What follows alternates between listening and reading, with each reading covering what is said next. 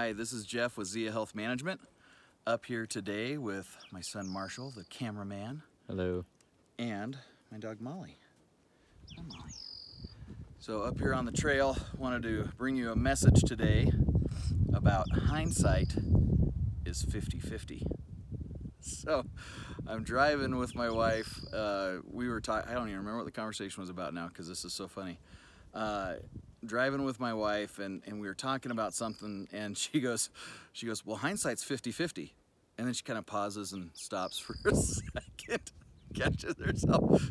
And she goes, I mean 2020, but it was too late. You know when you say something and you're like, get it back in there, I can't do it.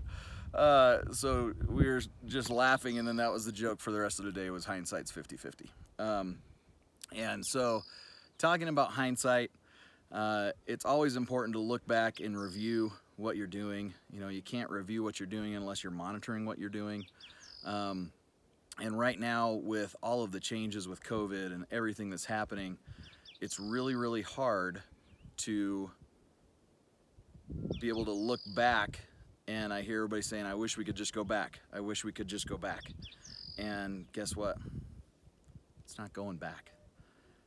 We just need to accept that. There's so many changes that have been forced upon us in business, economy, healthcare, everything that's going on. There's so much change. So there's kind of the guys that never get out of high school and always talk about their high school football career or whatever it is. I played football in high school. I loved my high school football career, but that's not what defines me.